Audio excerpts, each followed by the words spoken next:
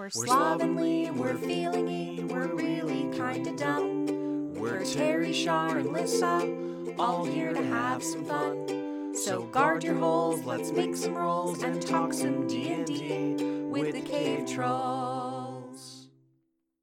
Yeah. Hello and welcome to the Cave Trulls podcast. My name is Terry Smith. With me today I have Lissa. Hi.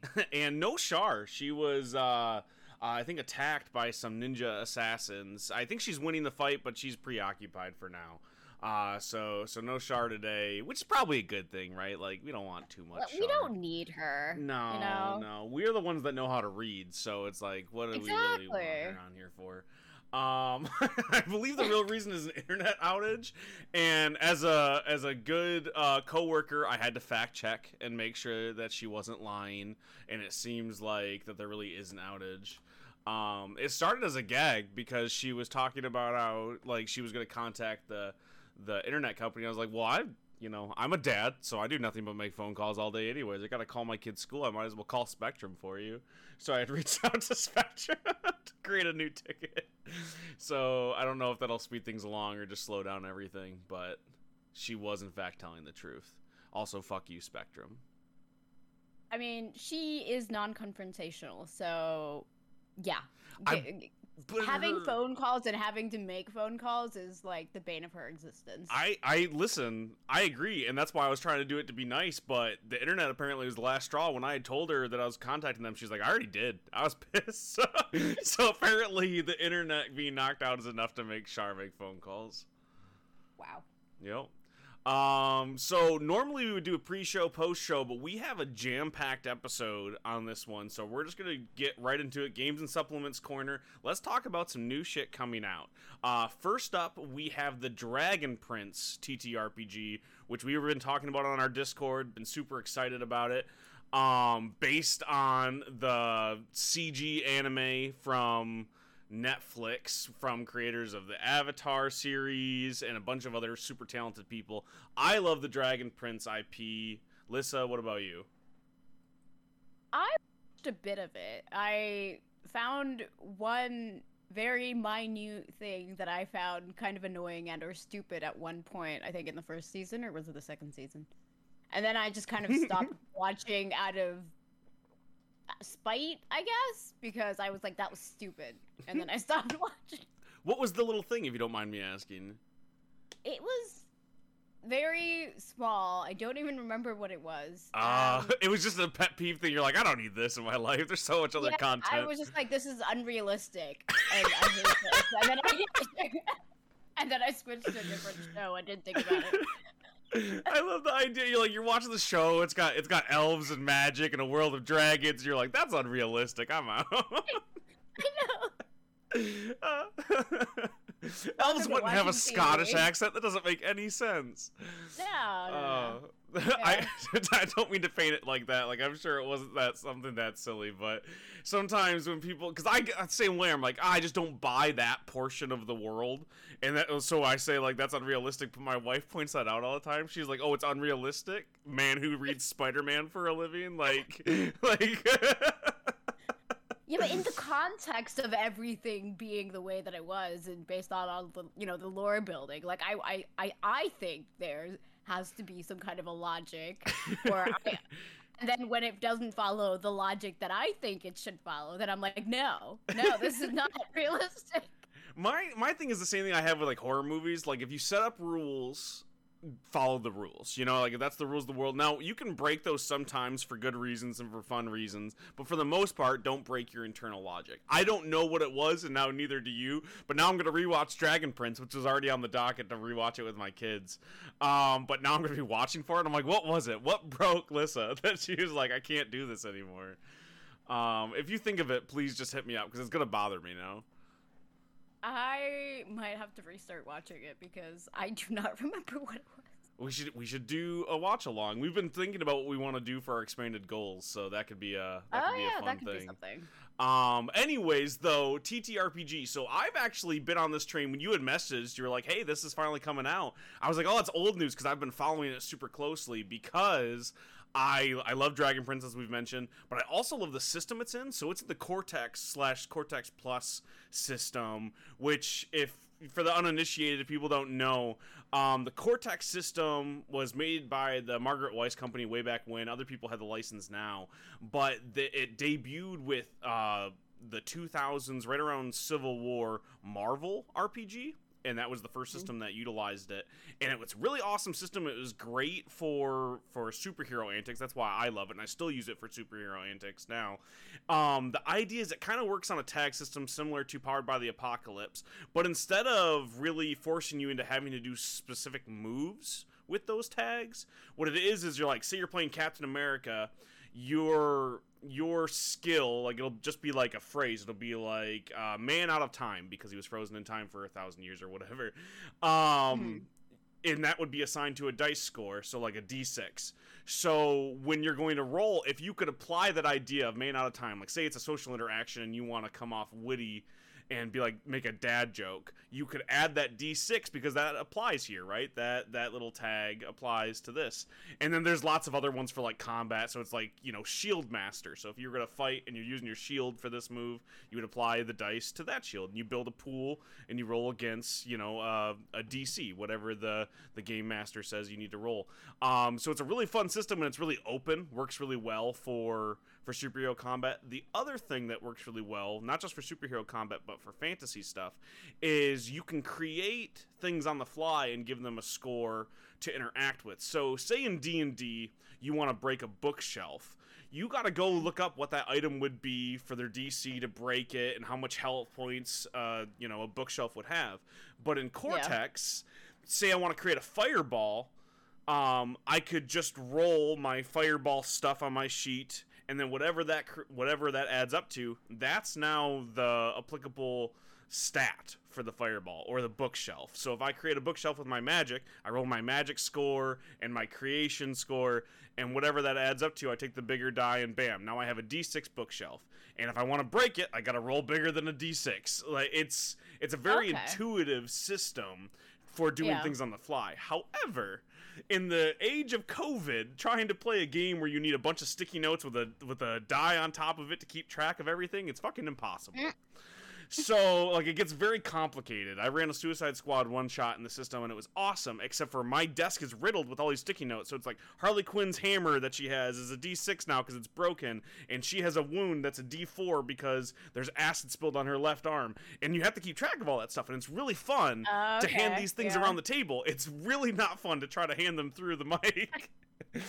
And like taking pictures of everything that's going on. So take that with a grain of salt, but I love the system. They put out a neutral, like a generic system just called Cortex Plus that you could build your own game in, and that's licensable. That's how Dragon Prince was built. So forgive me for the big like deep dive, but I love the system. It's cool, very unique in comparison to things like D&D. I know in the last couple episodes we've been talking about games switching to 5e. This very much is its own thing, which is why I'm super pumped for it.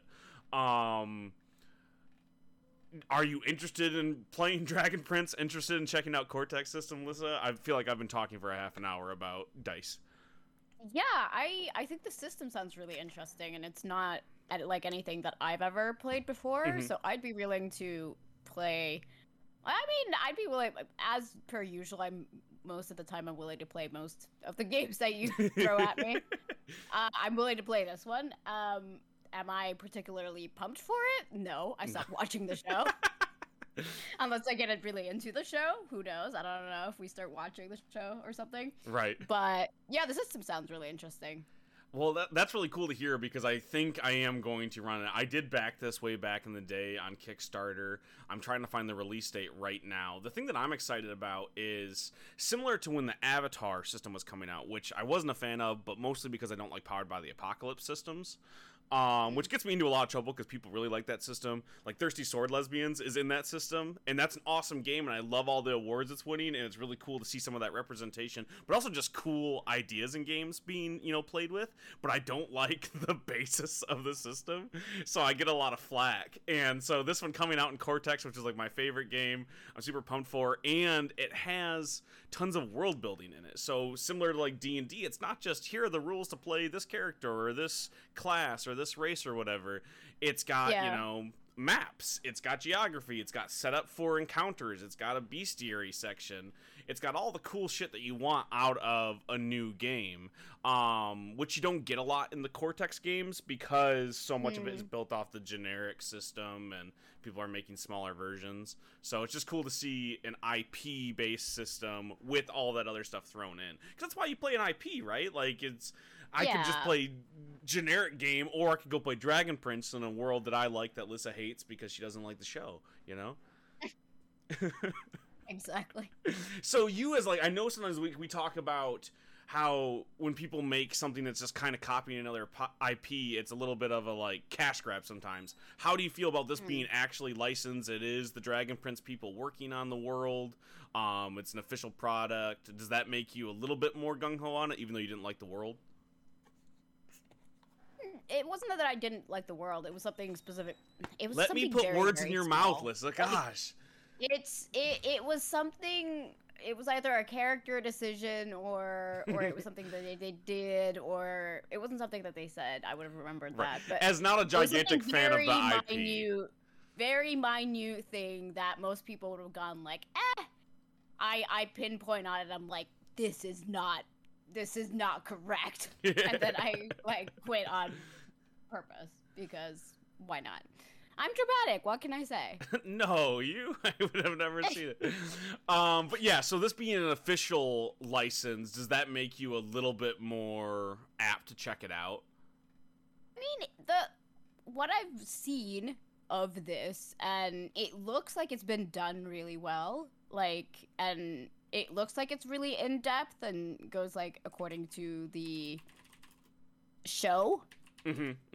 Based on what I know about the show, the number of episodes that I've watched. So, like, it doesn't make me mad. I would like to try it at some point. I should probably watch the show first, you know, in order to enjoy and know it better, but it does seem interesting, and I'm not mad about it. And I know, like, I have a handful of really close friends that all love the show, so I know, like, it's a good show.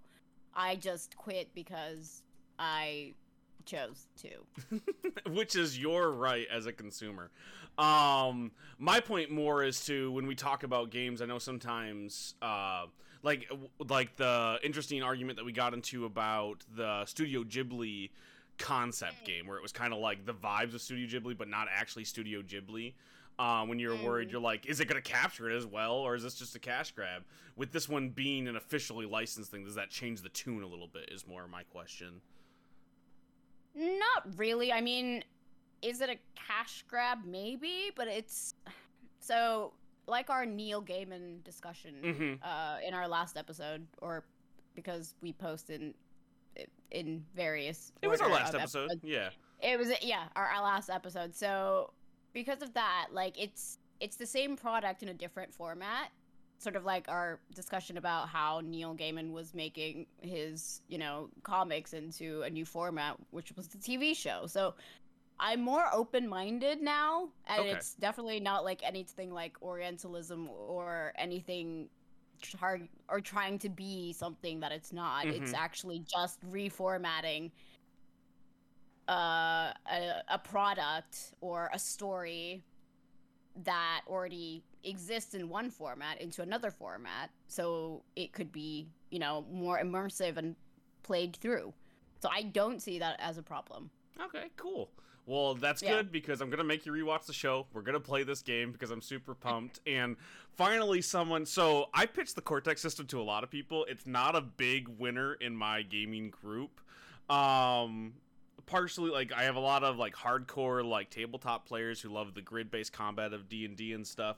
So when I talk about this game, which is mostly theater of the mind and very loose because it's a very thematic game, Cortex is usually not a thumbs up at the table. So just you being purely excited about the system, it just gets me kind of excited, because I can go, oh, well, if you like this, maybe we could go play Marvel. Like, do you want to play Spider-Man this weekend? So... definitely watch out for that invite, because I love that game. Although, because you're overseas, I don't know how well it's gonna work. We can certainly try. Yeah, I just need to move is what needs to happen. Yeah, Terry. That's all you have to do. But I'll put the link in the description for the Dragon Prince role-playing game. It's available now. I like it because it's $25 for the digital copy and $50 for the hardcover and digital. So if like you just really want that hardcover book, you can get that and you include the digital. Very similar to the Power Rangers game that just came out recently. They gave you both. A lot of systems are doing that these days, which is a smart idea. Do that. Support the people who want to spend the extra money. Give them extra shit. You'd be surprised how many companies don't do that, and they don't sell those things for very long. Moving on, I don't know as much about this. I think this was you or Shar who put this on the dock, but the Apocalypse Keys system was announced. Unlock your heart or unlock the apocalypse. This is coming straight from their Evil Hat Productions page. As an Omen-class monster, you are the only thing capable of holding back the apocalypse. Combat occult threats and investigate supernatural phenomena alongside your team of supernatural agents working for the Shadowy Division. I don't know much about this game. Did you post this or did Shard it? I think I did. It came up on my Twitter thread. Okay. I think I follow Evil Hat Productions on Twitter. Or what the hell, Twitter? You're failing me because I think I also follow them, but I did not see this anywhere. Which they, if you don't know, they put out some awesome other stuff. But like Thirsty Sword Lesbians comes over there. Mm-hmm. They have a bunch of other cool stuff on their site, so you should also go follow them. Can you give me the pitch on the system? I have no idea. Well, let's look into it. Let's dive deep. I got the page up right now. Obviously in the book, they're just explaining you have the different playbooks right there. I should have known. It's coming from Evil Hat Productions. It was probably going to be powered by the Apocalypse, which it is. Which, man, again, they put out some awesome settings, and I love what they do in their books. I just don't like the base system. I'm not a fan of Powered by the Apocalypse, but if you don't know, the Powered by the Apocalypse has the playbook system, so instead of classes, you have playbooks, which have your different commands that you can do either in combat or in roleplay.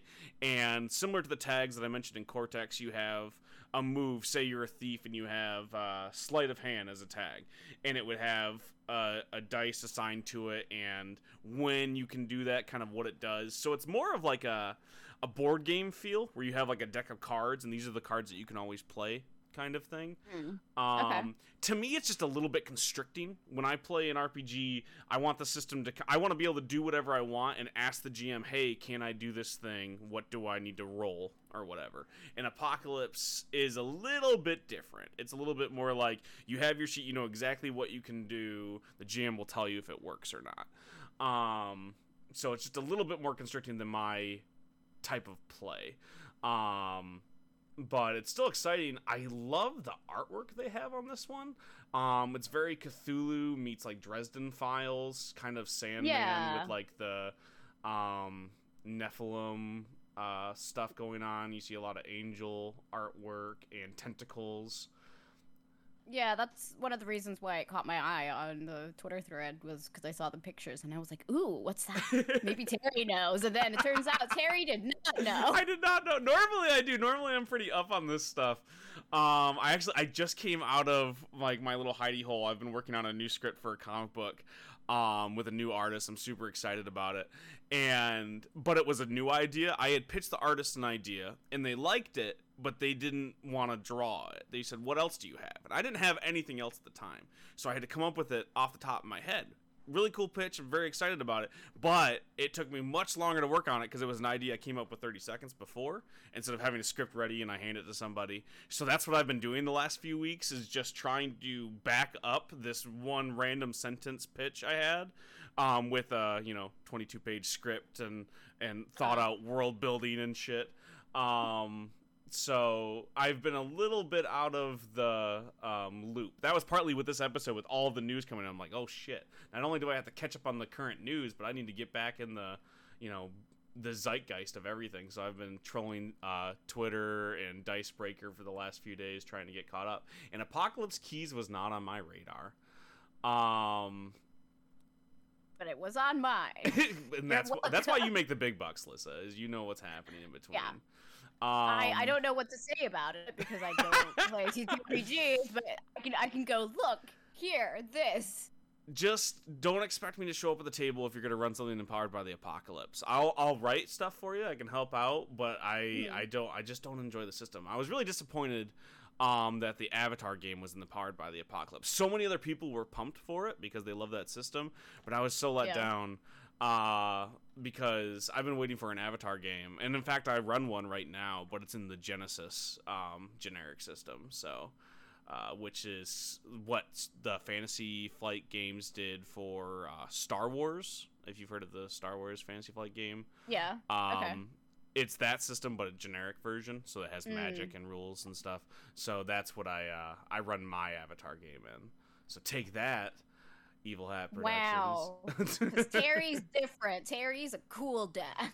That's right. I'm not a regular mom. I'm a cool mom. Anyways, let's move on past Apocalypse Keys. I apologize for not knowing everything about it from the start. Next up is the Sundering. This one I do know a little bit more about because it's in 5e. This article comes from Chase Carter, his contributor over at Dicebreaker. This D&D 5e campaign book from a team of black creators sweeps an entire continent onto new maps. The Sundering says it focuses on inclusion at the table as much as adventure within its pages. The Sundering is a new campaign book designed for Dungeons & Dragons 5th edition, boasts a black creative team that has designed a world ripped from its original ocean and magically transplanted anywhere a tabletop RPG group wants. Now, this is one of my favorite types of supplements where it's kind of a new setting, but you could plug it into your world, whether that's the base Forgotten Realms D&D, or if you run your own bespoke setting. It just has rules for 5th edition, so you can kind of pop it in anywhere, which is really cool because a lot of settings is like tied to the base lore of that game. A lot of Forgotten Realms books are made for Forgotten Realms, so if you run your own setting, it's really hard to plug and play. But you get something like this, you can plug it right in. I love that it's got a black creative team. We need to amplify more of those voices in our scene. Absolutely. Absolutely, yeah. And I like that this is getting backing. I don't see it getting official backing yet from Watsky, though, which they need to do. They just did that with that Planescape book, which was pretty cool. But it still felt like they weren't putting their full resources behind it. It still felt like a smaller edition in comparison to some of their other bigger books like Tasha's or something. So it'd be cooler to see more of that coming directly from Watsky. But so looking at this, like currently crowdfunding on Kickstarter, I'll put the link down below. The Sundering, The Nation Beneath Our Feet, comes from pairing of a comic book author, Hannibal Tatu, and actor Damien Poitier, who has appeared in Marvel's Avengers films and played a recurring villain on the live-action Flash series. According to a press release, both wanted a more black experience in D&D that also created plenty of space for inclusion at any table where the book was used. Awesome. Love all that stuff. Much of the new material takes place within the Zwari Nation, situated on the Gizmo continent, which mysteriously vanished off the map when a god crashed into the nearby ocean. This fantastical event makes for a good world-building hooks, but also sets up players and facilitators to drop the missing continent anywhere they choose, like I mentioned. The designers specifically wanted to grease the wheels of fitting their book within official D&D settings, homebrew games, and other high fantasy universes.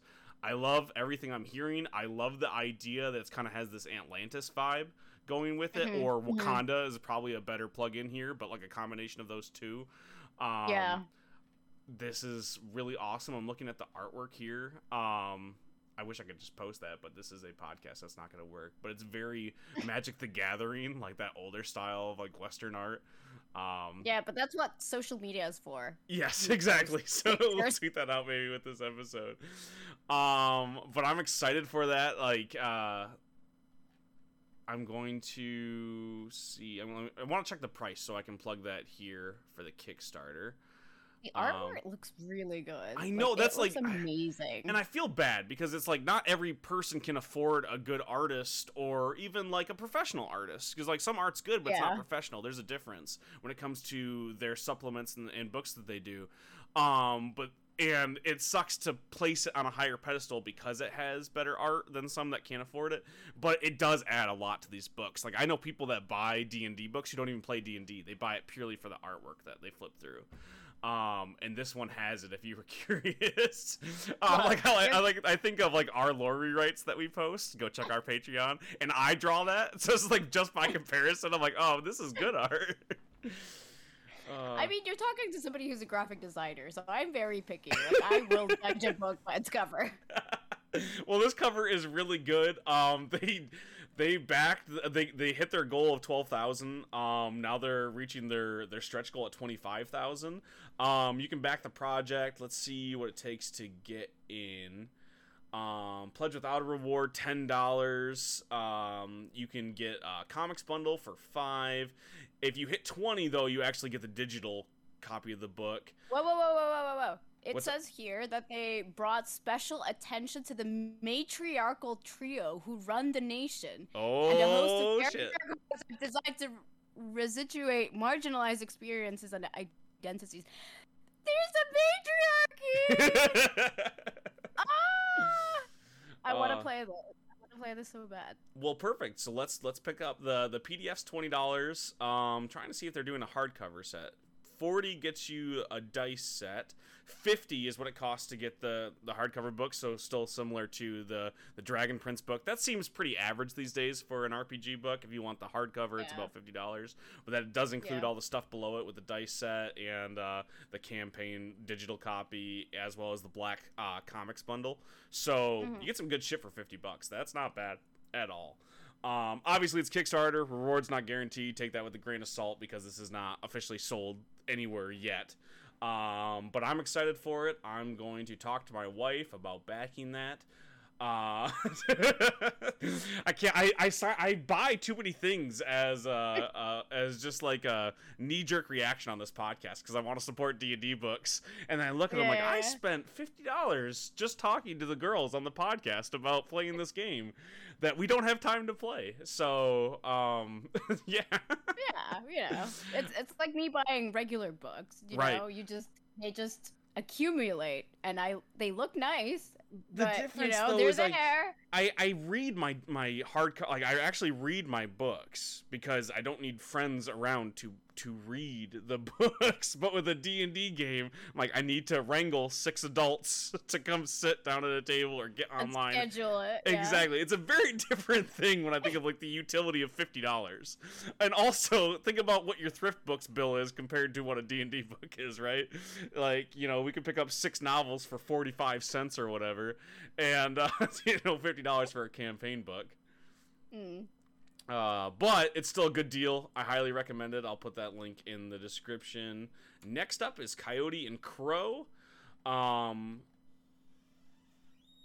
hear a creepy door opening in my apartment. Somebody need something? Yeah, I heard that.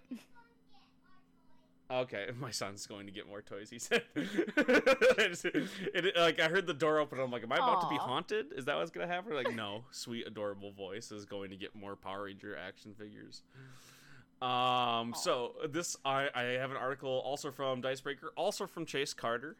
He apparently is the star of this show. Indigenous TRPG Coyote and Crow's first expansion brings an inverse dice game to life. So, this is an expansion for the game, but I just wanted to talk about how, the core RPG is based on indigenous stories and characters, which is something that like you see appropriated a lot in the RPG landscape, but not actually, you know, fulfilled in a meaningful way. It's similar to when we talked about like the Oriental Adventures stuff from D&D. You see Asian representation poorly often in RPGscape. It's the same thing with indigenous ideas, so it's cool to see a game actually coming from indigenous creators and representing them pretty well. That's all I've heard about it. I haven't played it. I don't know anybody that's created it, but I have heard good things through the Twitter grapevine. So I'm just going to recommend other people do their research and go check out this game. Let me put the link in here, but also let me check out the official. I'm going to read an older article, also by Chase Carter. This came from last year. But explore a world reborn from complete ecological collapse and set in a science fantasy North American, never touched by European colonialism, in Coyote and Crow, an upcoming tabletop RPG from a team created and led by Native Americans. So, awesome. It's not a dude who looks like me going, I think I want indigenous people in my game. The game is set 700 years after a climate disaster called the Awis nearly wiped humanity from the face of the planet. So almost post-apocalyptic, but not quite. Okay. I love this idea. The system is a brainchild of Cherokee designer Connor Alexander, who had been mulling over ideas of representation through a colonial lens in the tabletop space since 2018. Quote, I started thinking about games that I like, worlds I want to play in, and I began trying to figure out how to create a world that put indigenous cultures in the spotlight, but disentangled it from colonialism. I like that. Just take us out of the mix. Like, it's just go, hey, what if? And making that a fantasy landscape is going to be pretty cool. Let's see if I can. So Coyote and Crow uses a D12 dice pool system. So again, kind of from scratch. It's not like a 5e supplement. Partially inspired by the collective decades spent playing World of Darkness games. If you don't know, that's a fun RPG game. I wouldn't say it's super different than 5e or like D&D as you know it. Like if you were to pick up a World of Darkness game, I think you'd pick it up pretty quick. There's a DC set, like it's roll your dice, beat that number. Pretty simple to pick up. So Coyote and Crow not being a stone's throw away makes sense, and you'd probably be able to pick it up and play. Based on my top level reviewing of a different game system that they're comparing it to. So I think that it is playable. It looks like the RPG Kickstarter was fulfilled and you are available to buy it. Let me see if I can figure out what it costs. Similar pricing, $50. The artwork looks amazing though. I really love like the style that they have going on with the cover. Yes. There's like this really cool use of color, like really vibrant, like orange, red, purple, yellow, and then those like animals on there, which kind of look. Go ahead. It's both like tribal, but like also sort of digital looking. Yeah, definitely. It's similar. There's a setting in Magic the Gathering that's kind of like their cyberpunk world. It's like their steampunk stuff when it's got digital and magic in it. I can't remember the name of the setting, but it clashes with the fantasy, but also has like neon colors. That's what it seems like Coyote and Crow's going for. I really dig it. I like you mentioned, like the colors. I like how bright it is. So many times when, and again, that you think about like the colonizer vibe that we get when you get the appropriated indigenous aspects in fantasy games. It's the just lush green and then the darker tones, like it's all very survival based, and this is just not that. Like you have that hyper fantasy neon color, which is really dope. Again, like you get people represented in a game, they're gonna treat it properly. So I'm excited for that. I'm gonna add that to the list. So now that's $100 so far in this episode. We just gotta let white people calm down with their TTRPGs and let other people just, go ham and make this beautiful content that is like, calm down, white people. We don't need you to be that enthusiastic about TTRPGs. I'm speaking for myself as well, but... Well, I mean, we're going to be excited no matter what. The issue is that we're also the gatekeepers, Like, so often those people, like, in the positions of authority to greenlight things like this are people that look like us.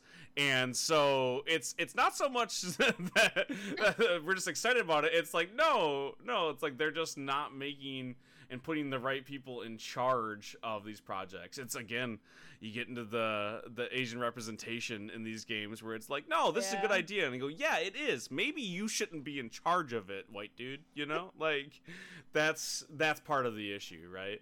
Exactly. But we can get into why white people suck a different time. Or all the time. Speaking of Asian representation, let's talk about Anime 5e. Which is attempting to do that anime role-playing game that we've talked about a million different times. A million different games have attempted to do this, but in 5th edition. This comes from Dice Kami Publishing. I don't know too much about this game. You sent me a Twitter article a little while back that was like, hey, what do you think of this? Top level, I had my numbers guy check it out, and from what I saw on Twitter, people agreed that it breaks the numbers game a little bit for D&D, and that's why some people don't like it. The hardcore players are going, hey, this breaks what I like about the game, the math of it all. which doesn't bother me at all, but I wanted to get, you know, their idea behind it. What do you mean it breaks the numbers game? So a lot of what D&D does for balance is based on pure math. It's like, this is going to deal this much damage, or it would be this hard for this character to achieve this DC total to beat this check. So they balance that against what their dice pool is normally. So, for instance, Rangers, people don't like sometimes because they can't deal as much damage, because a lot of the elements of their character are thematically based rather than purely dealing damage or rolling high on these checks. It's a lot of stuff that's up to the GM to interpret. Right. But rogues, on the other hand, if you go to like the base raw, not like any of like the magic aspects of a rogue, they're very numbers based. They deal a lot of damage, but they're not great at strength checks, stuff like that. The balance aspect of it.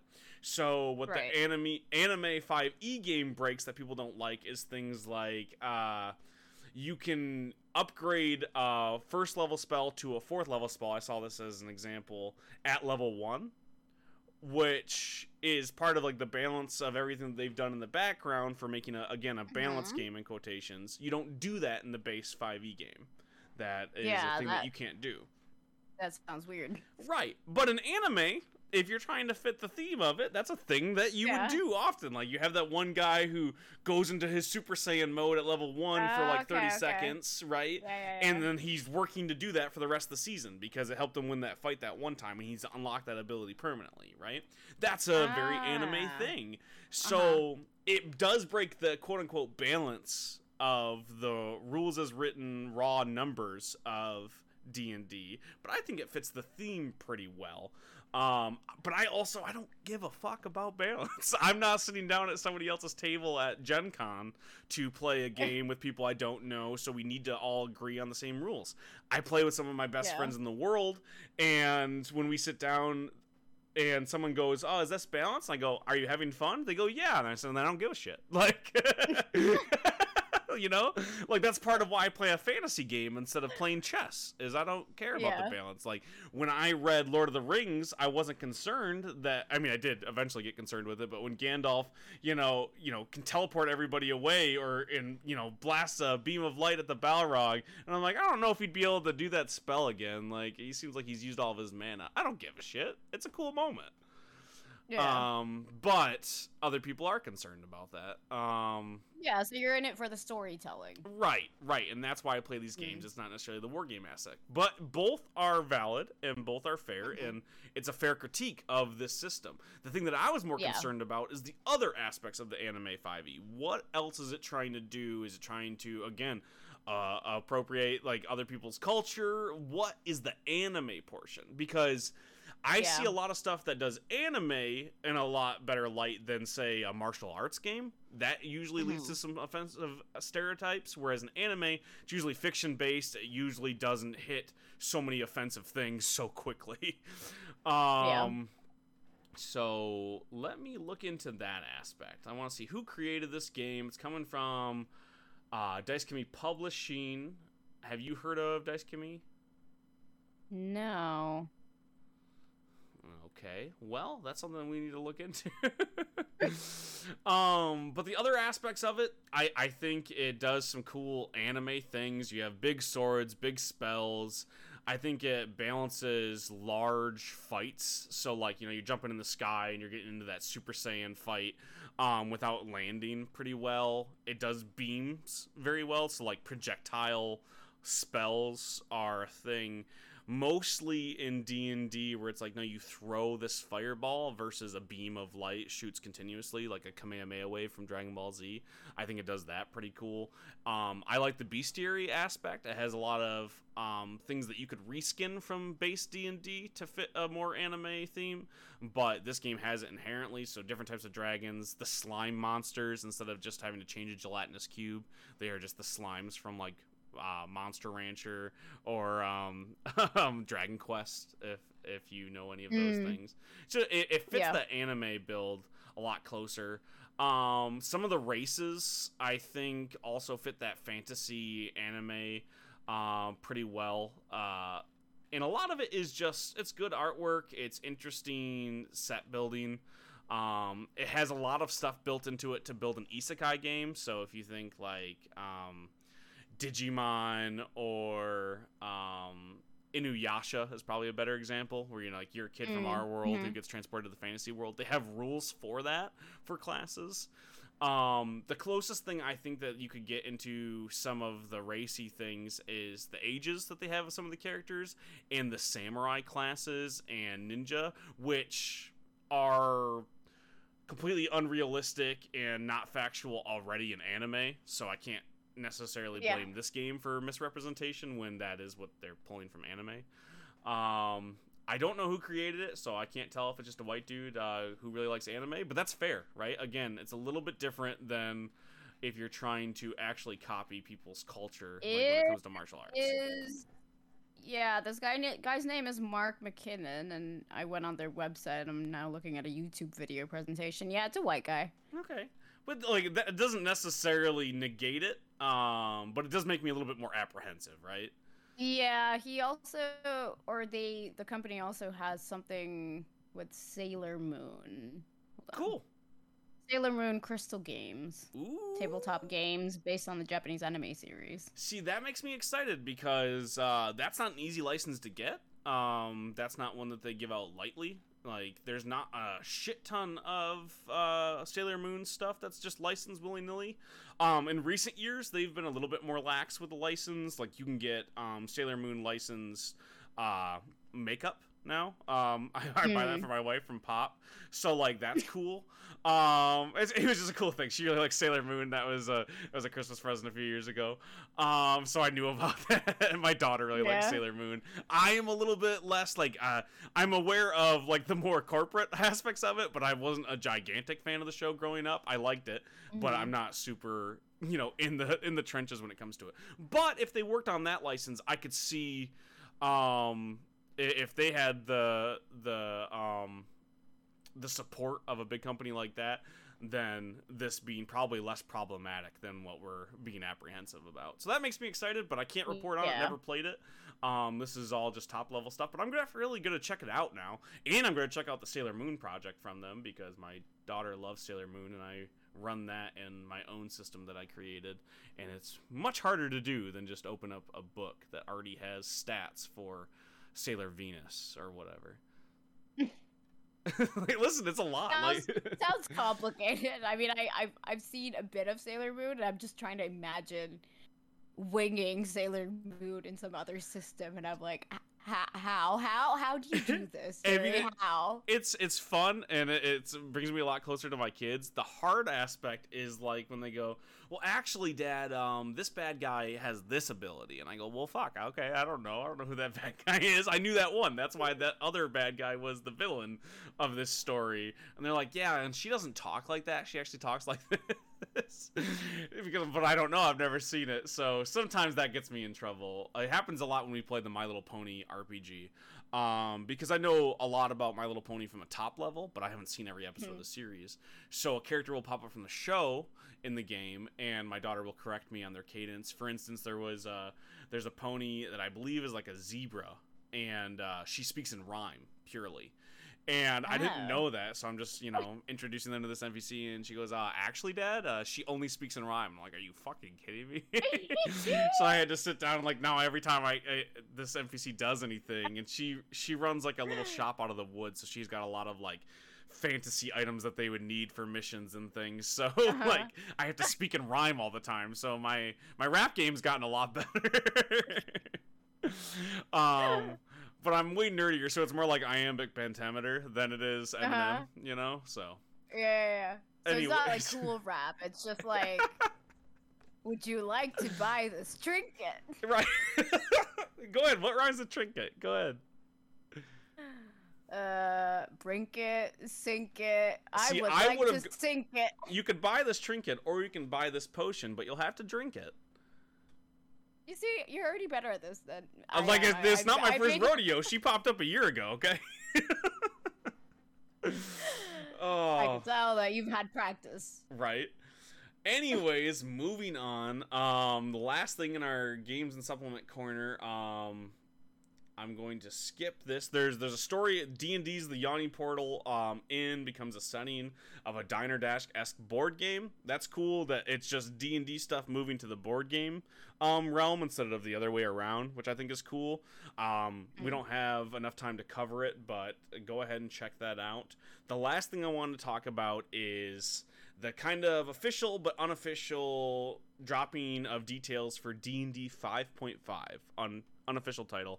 That's probably not what it's going to be called, but the revamping of 5e to kind of introduce all of the new aspects they changed in things like Tasha's in the last 2 years and making it into a new probably Dungeon Master's Guide, definitely Player's Handbook, and Monster Manual. So what do you think of them putting out a 5.5 instead of just like a 6th edition and kind of putting out a new version of these books now that we've had for close to a decade?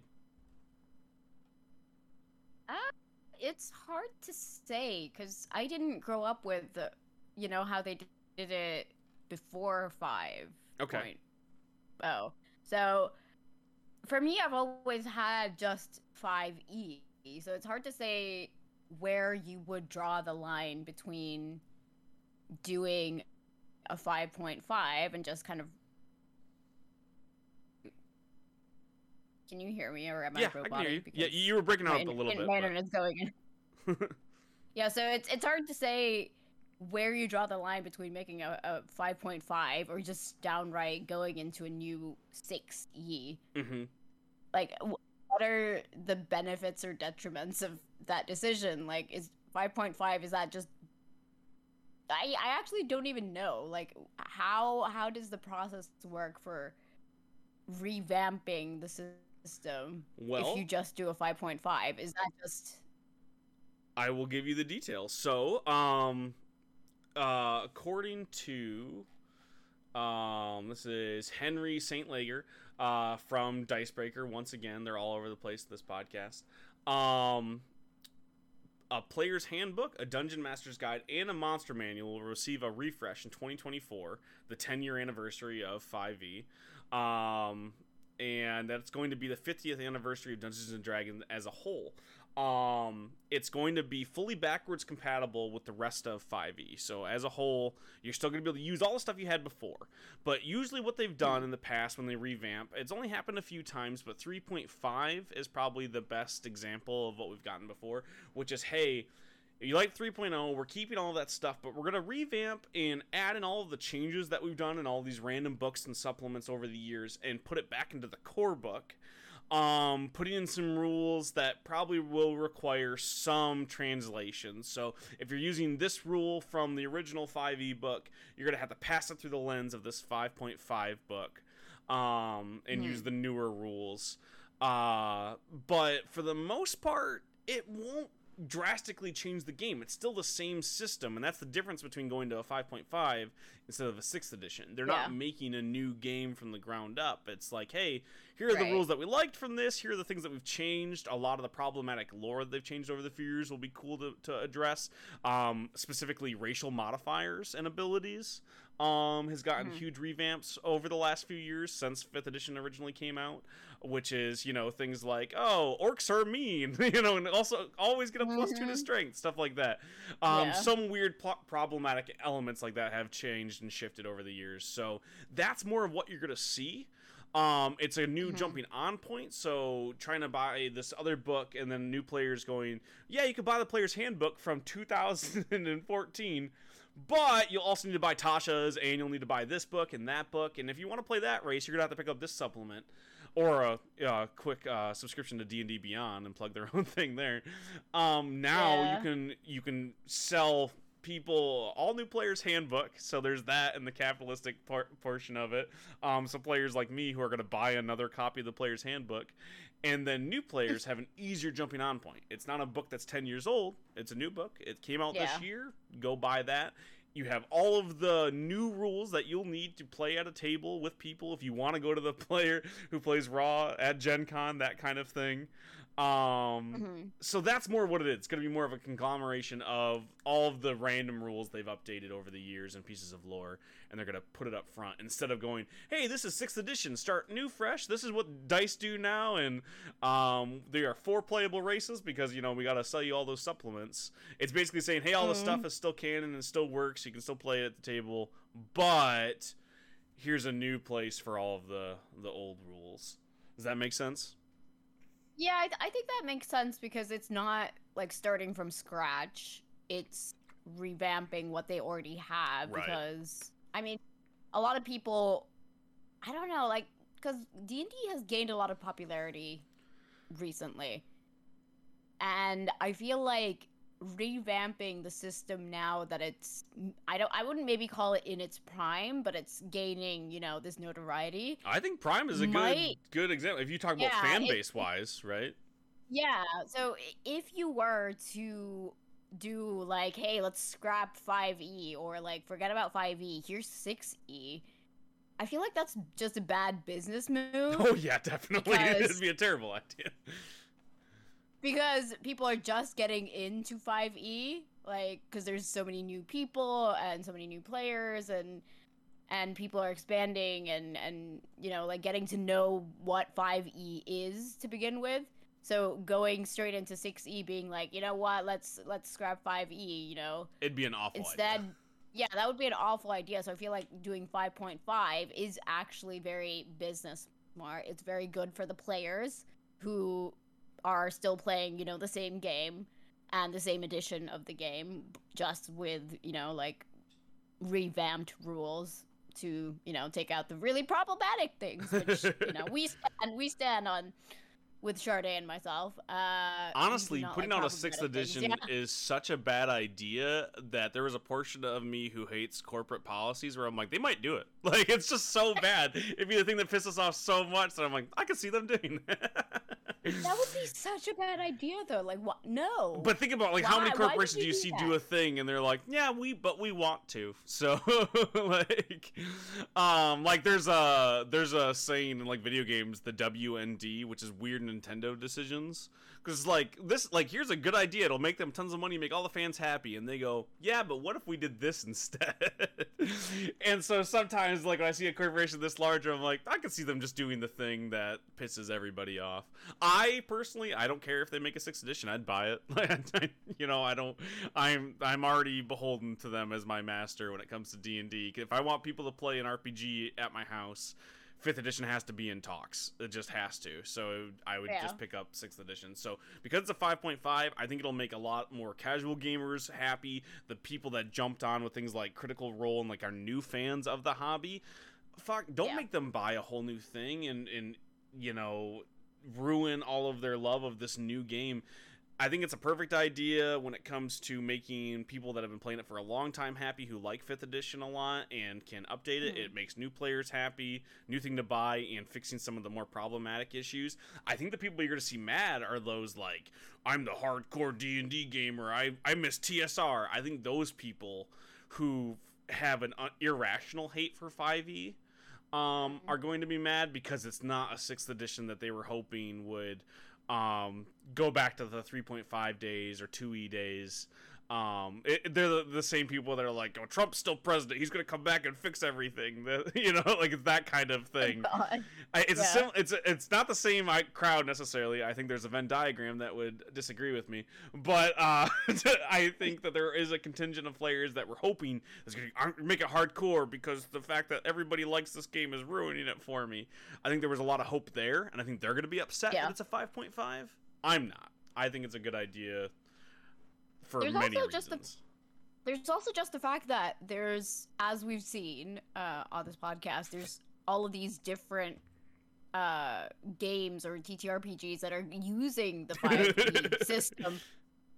So imagine going into 6, deciding to move on to 6e while people are still like making new things for 5e. Yeah. It doesn't make sense for you to go to 6e when 5e is picking up not only new people, not only new players, but actually picking up new content. Yeah, it's stealing the thunder of most other games, right? Yeah. It's just absorbing. It's like Google, right? System. So why would you move on to a whole new system when, you know, you could just fix the old one? Right. Like how many, we've done 3-4 stories in the last couple of weeks of other games who had their own bespoke system. They own the rights to them. People played it and they were like, it's just 5th edition now. Yeah. Like, we'll just do 5e. Exactly. Like, even if you look at Pathfinder, right? Pathfinder specifically, when they were moving over to 4th edition and then eventually D&D next and 5th edition, the Pathfinder crew was people who loved 3.5, developing for 3.5, and wanted to support that crowd for 3.5 longer. They created their own game that was just D&D 3.5, but more. And when Pathfinder was like, we need to update our rules, they just were like, here's a better version of 5e. So, like, they were, not in my opinion necessarily. I like some of the things they did, but not everything. But for the most part, it's very similar rule set to D&D 5th edition. So, like, even their direct competition was like, nah, I think we should copy 5th edition. And then the other competition that wasn't direct was like, yeah, if you can't beat them, join them. Our game is now just a 5th edition supplement, you know? Yeah. So it's just like, it makes sense to me. I'll be playing it at my table. I usually play the newest D&D when it comes to my main fantasy setting stuff. You'll probably end up playing it too, because I bet you Shar will be running D&D 5.5 when it comes out, or whatever it's called. I doubt they'll call it D&D 5.5. I think the branding of 5e is so strong, they're just going to call it the new player's handbook or something. Maybe. We'll see. We'll find out. Yeah, exactly. Weird Nintendo decisions. Let's see them name it something terrible. All right, so that's it for Games and Supplements Corner. You can check out all that stuff and the links in the description. Let's just wrap this up then with our BS Corner. For the listeners, we were going to cover Gen Con and all of the crazy shit that went down there with COVID, with some of the sexual misconduct allegations. I don't know why I said misconduct like I was Matt Berry, but I did. And the Ennies, of course, but because there's so much content, we're just going to do that as its own episode next week, so I apologize if you're really hoping for that. But there's just so much. There's so much news. It's crazy. So we're going to jump into our BS Corner. Lissa, I told you that you had to tell this story. You ran another game for your parents. Please tell me about that. No, this was the first game for my parents. So the other one was for your grandparents. Yeah, so I've run one game originally a few years ago for my grandparents, a couple of years ago for my grandparents. That was just the two of them. And then earlier, a few weeks ago, I ran a game for both my grandparents and my aunt and my uncle. It was kind of like a version 2.0 of the original game that I ran for my grandparents. You specifically only run for retirees, is what I'm hearing. Yeah. Well, my aunt and my uncle have not retired yet. So that is inaccurate. I apologize. I'm sorry. You only run for the boomer generation. Yes, I run for boomers. But to yesterday? Yes, yesterday. No, 2 days ago? How do days work? I don't know. Yeah. The Gregorian calendar's dumb as a whole, so. Exactly. So I ran a few days ago, let's just say. I ran a new game which was not based on elves being in a forest. Lame. Yeah. And it was more of a James Bond in the 1800s. So it was kind of historically set. It was the time of Napoleon. Love it. The time of the Anglo-Russian War. And they were agents of the UK who needed to gather some Russian intelligence, which was in a abandoned base in Norway. Specifically, actually, this is a fun fact. I used some of my information that I gathered for our Snow and Ice Queen episode for Oh, the I love Slovenly it. Trolls podcast, because it was in the Svalbard Island, which was where Hans Christian Andersen originally said that the Ice Queen lived. Okay. So yeah, so Norwegian island in the middle of the Arctic Ocean, tiny island. They had to go there. They had to infiltrate an find an abandoned secret location where they were supposed to find secret documents in a safe.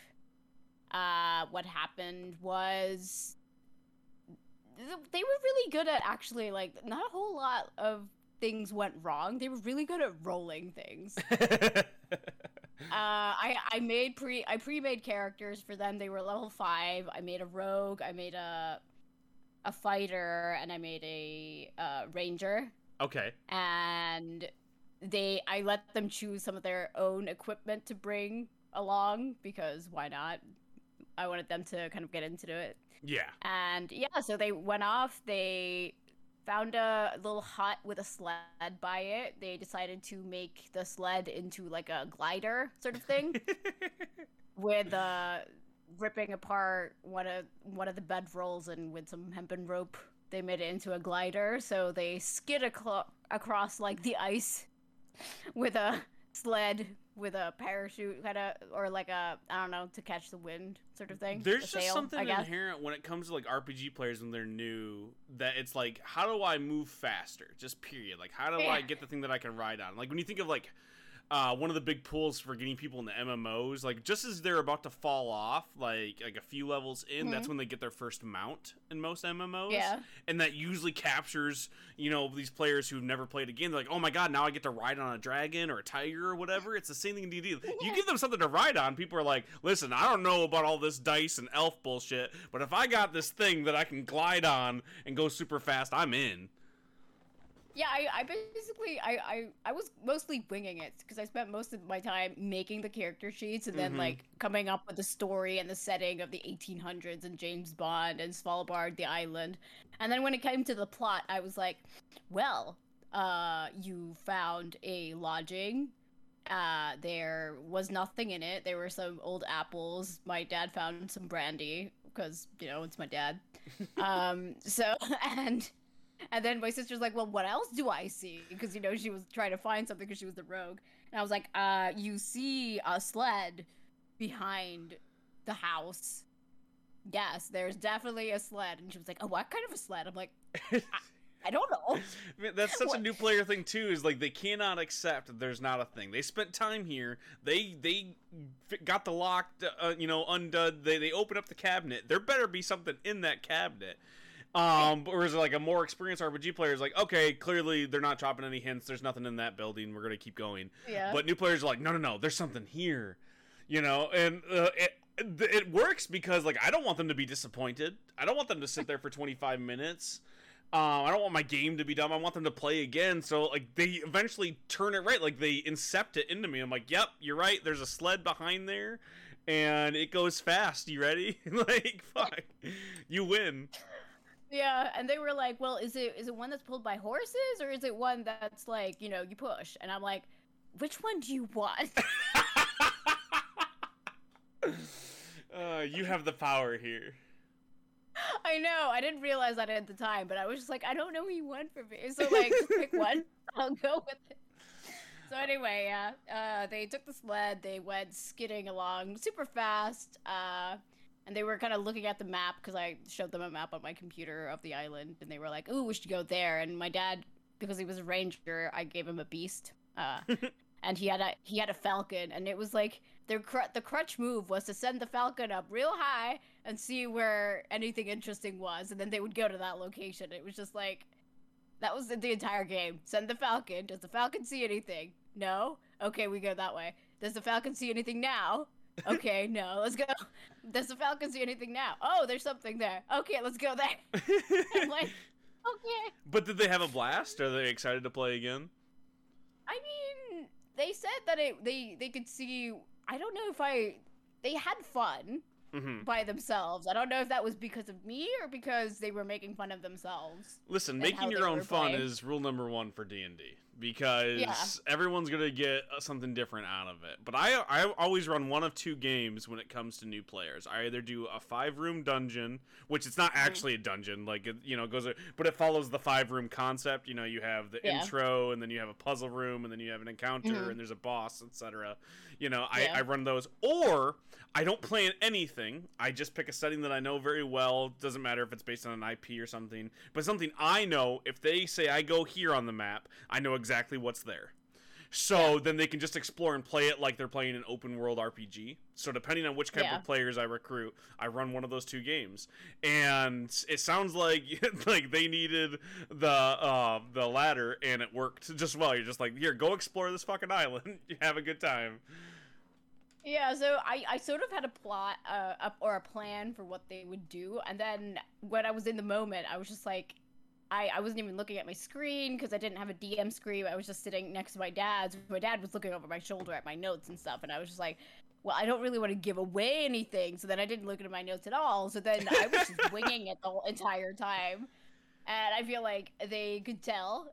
Also, I haven't been speaking Finnish for the longest time, and then when I was trying to explain, like descriptive words and of the objects that were in a room, I was just describing how they were doing something that they wanted to do, and then they all looked at me and they were like, "That's like correcting my language use." And I was like, I was getting frustrated, not being able to fluently go along with the story, which I should have pre-planned, because I knew that the descriptive words and that would be an issue, because it's always an issue with me. But do you mostly speak English these days now that you live in England and talk to Americans all the time? Apparently now I mostly just speak English, and I don't know, maybe my thoughts have turned into English as well. If you want to speak to me in Finnish, being bilingual. Right, if you want to speak to me in Finnish, that's fine. I won't understand, but I'll listen. Okay. We can do a whole episode. You speaking Finnish. We just speak Finnish. The problem is, similar to what you're discovering now as a GM now, this is your second game, you're pro now. You improv'd an entire session and didn't use your notes, that's a GM right there. You got this. You know what you're doing. So, but I've been doing that for a decade, so that's what I do all the time. It's all bullshit. I haven't planned a single thing of this. So if you start talking to me in Finnish, I'm just going to respond like I know exactly what you're saying. Like, I'm just gonna speak back like, yep, I totally understood. So you might get frustrated with me, but I'll have a good time. Again, make your own fun. Yeah. Well, in the end, my mom shot a wolf.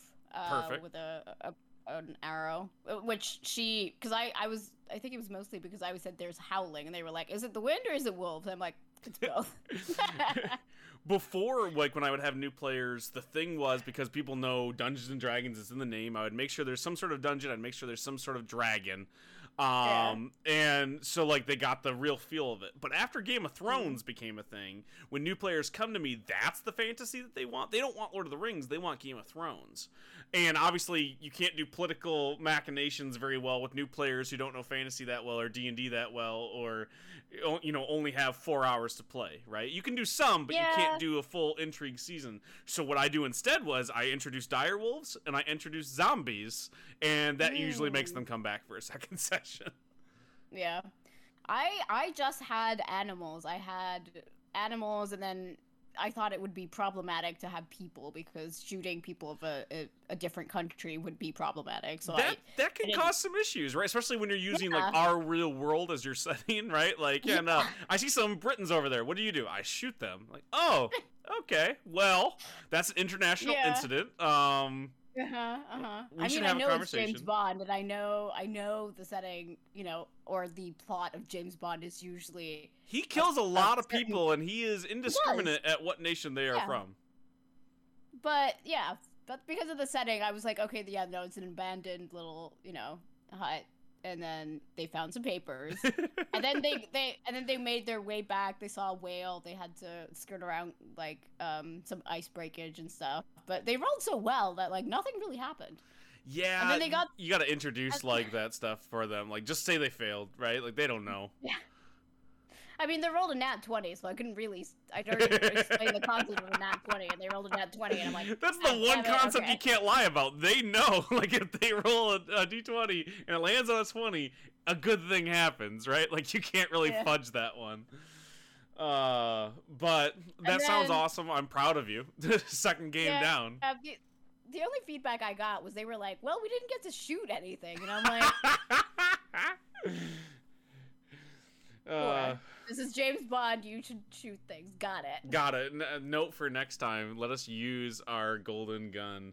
Also, next time, give them a really bad martini, because that's the other thing that James Bond does is he drinks martinis. I should have had martinis just at the lodge. Be like, here you go. No explanation. It's an abandoned lodge, but there's 3 martinis waiting for you. Just shaken and ready to go. They tasted like shit, but they're not stirred. Yeah.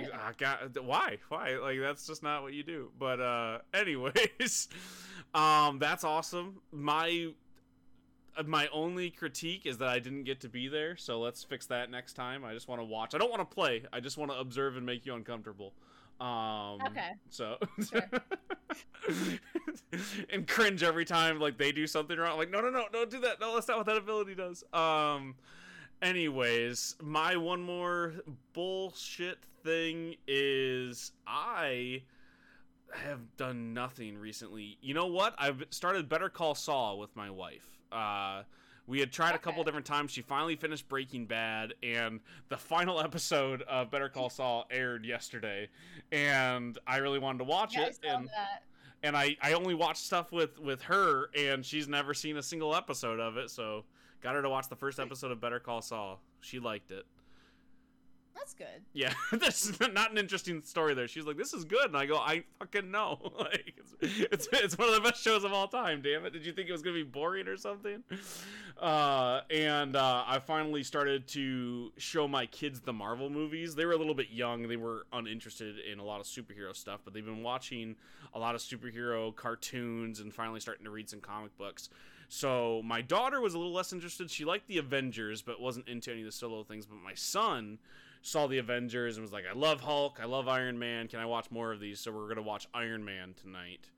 So I'm excited about that.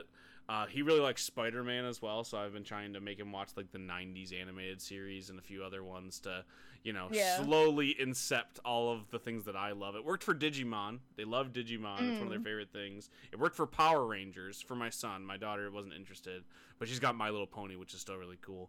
But the next step would be getting them interested in superheroes on a higher level, so we can go to the comic book store every Wednesday. As my dream. It's like the last holdout. Like, I've achieved so many of my dreams. Like, for a long time, I just wanted a family, and like I love my wife and my kids so much. It's like perfect. The next thing is like I wanted to be a published author. I finally did that. The last thing is having people to go with me every Wednesday to the comic book store. I used to have that, and my buddy and I started having kids at the same time, so we couldn't afford it. I'm finally at a stage in my life where I can afford to buy comic books again on a regular basis, and I want to take my kids so we can all go to the counter together and go, please, sir, put this in the bag. So we're so close, right there. The next step after that would be getting them to play the Digimon trading card game with me. But they're still they're a few years out. They can't read well enough to understand those games. Yeah. They could probably play around with me, but they'd lose, and like I gotta have the competition. Yeah. But anyways, that's my life. I'm just gonna go back into my hidey hole and write more comics. Alyssa, where can the people on the internet find you? They can find me every month on the first of the month on the Slovenly Trulls podcast. Woo! You also help run the Cave Trolls Twitter. What is the Cave Trolls Twitter now? It is Cave Trolls Pod. Cave Trolls Pod. And the Slovenly Trolls Twitter is at Slovenly Trolls. Perfect. You don't have to plug your Twitter. When it comes like if we start spreading out all that Twitter love, eventually they're gonna go, you guys don't tweet that much. I know. You can find me at Resident Stevel on Twitter. I also do stuff on all the other ones for the company, so at Can't Be Killed Creations or Can't Be Killed Pod.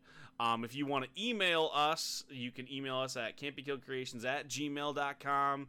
review us over on iTunes, do all of that stuff, or whatever app that you use. If you want to find more of our content, you can find us at campykillcreations.com.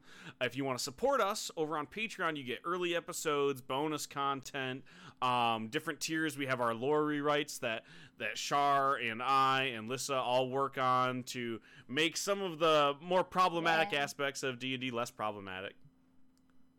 What were you going to say, Lissa? Yeah, I was saying yeah. Okay. But that's over on patreon.com/campykillcreations. There's lots of other cool stuff over there as well. That's it. Check out our Gen Con coverage next week. We've been the Cave Trolls, and we're out. And that's it. Lissa, you're free. Now comes that special time of the podcast where we thank our Patreon producers. This month we have the Trellbot themselves, the Highlander, Chantrell Every. Thank you so much, Chantrell, for everything you do, especially monetarily. You keep the lights on, the mics going.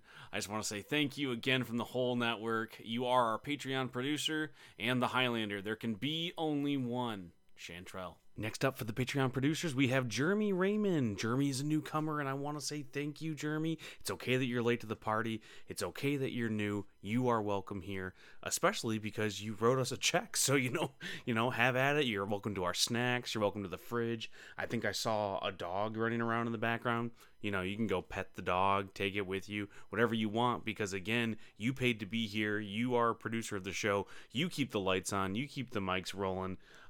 You probably paid for something else that's around here that I'm unsure of, so I'm just going to say thank you again for the 10,000th time. Thank you, Jeremy Raymond.